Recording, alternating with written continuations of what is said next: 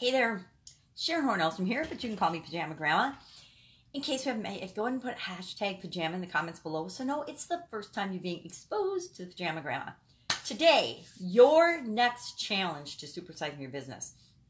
I am one of these people that takes a lot of notes. I have lots and lots of notebooks. I make lists, I work on challenges, I think of problems and I brainstorm things to create the next thing I'm going to work with a project or with a coaching student, whatever it happens to be. And one of the lists that I was looking at today, based on an interview I did for the Women's Summit yesterday, is how do I solve problems for the people that I work with?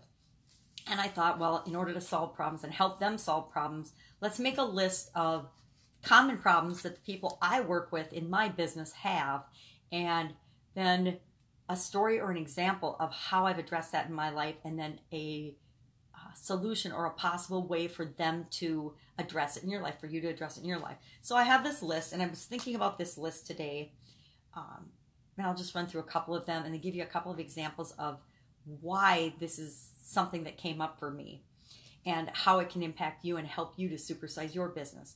So some of the things on the list are handy dandy magnifying glass, overwhelm, too many things on your to-do list. And this is, again, keep in mind the brainstorm list for my ideal customer. I'm going to recommend, if you haven't done this, make a list like this for your customers so that you understand the people that you want to serve better. So afraid of being left alone, have to do it all myself, not enough support or team members, scared to fail, everybody's watching, nobody's watching, what if I blank, confidence, knowing what to do, the universe and the environment and the economy and the business and my team supports me. And then the whole topic of fear and all the different fears that we have as human beings have will rear their ugly heads as we're building our businesses. And what we fear when we start our business, and then once we take that leap of faith and start our business and get into it, the fear of starting goes away, but other fears will pop up. Fear of failure, fear of success. A lot of people have a fear of death, fear of public speaking, fear of calling, fear of the phone, fear of snakes, fear of heights, whatever it is for you, that's going to pop up and be in your face and challenging you to deal with it.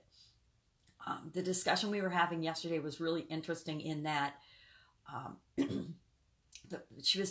woman I was talking to is from Spain. She lives in Spain, but was raised in East Germany. And she was talking about the challenge that she found when she went to Spain. She left corporate America to start a sewing business in Spain. And what she found was that the customers in Spain were very, very demanding and very forthright with what they expected and would ask for the world. And she found herself as a people pleaser bending over backwards to give them whatever they asked for, no matter what. She was afraid to say no to them. She was afraid they would tell each other because her business was predominantly word of mouth, and that then she would be out of business.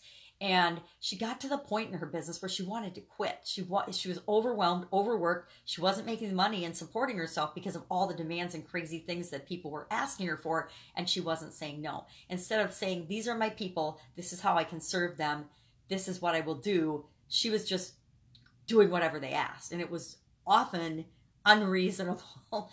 And that led us to a discussion. I realized that one of my biggest challenges over my entire career has been not asking for help.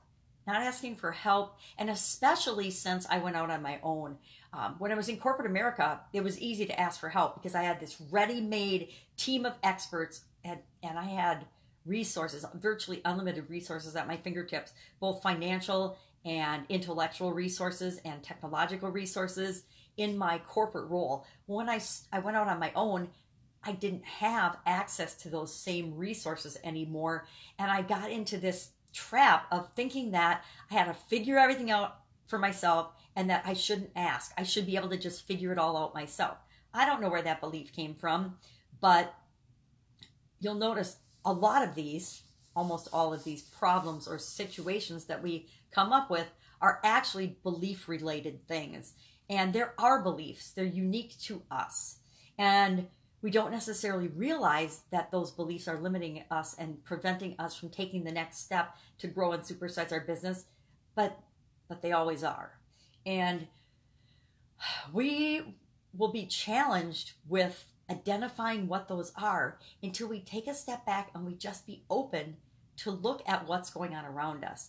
I realized this last year in my coaching business, that all of a sudden I was attracting coaching students that needed to all narrow their focus. They needed to narrow who they wanted to serve, what business they wanted to be in. I mean, they would come to me and they were like a lot like me. They had 5 or 6 different big projects, not little projects, big projects in 5 or 6 different directions. And we needed to say, okay, pick one and then let's get that one done and then we'll add the next.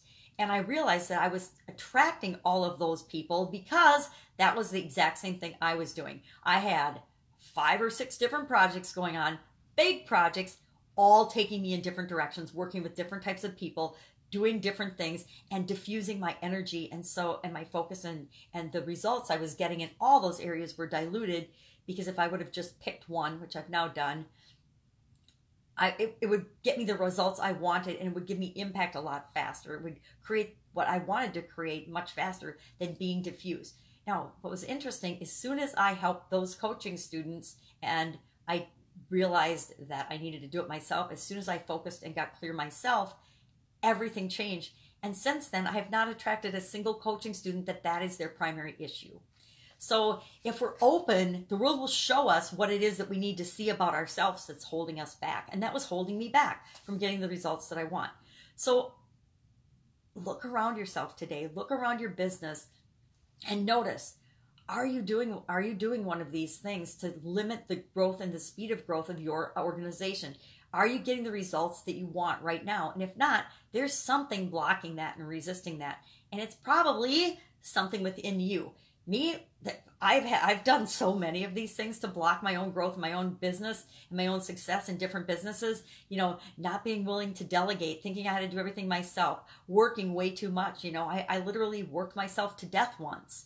And I'm just lucky that I'm here to talk to you about it, and that I'm here to share what I learned in these things with other people so that they don't have to go through that same experience.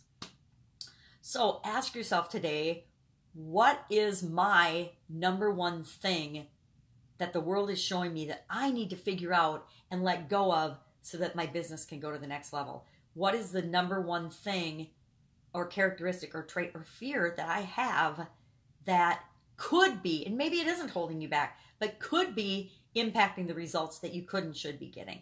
That's it. Go out, make it a fantastic day, and I will, of course, be with you tomorrow. Bye. Supersize your business. You got this.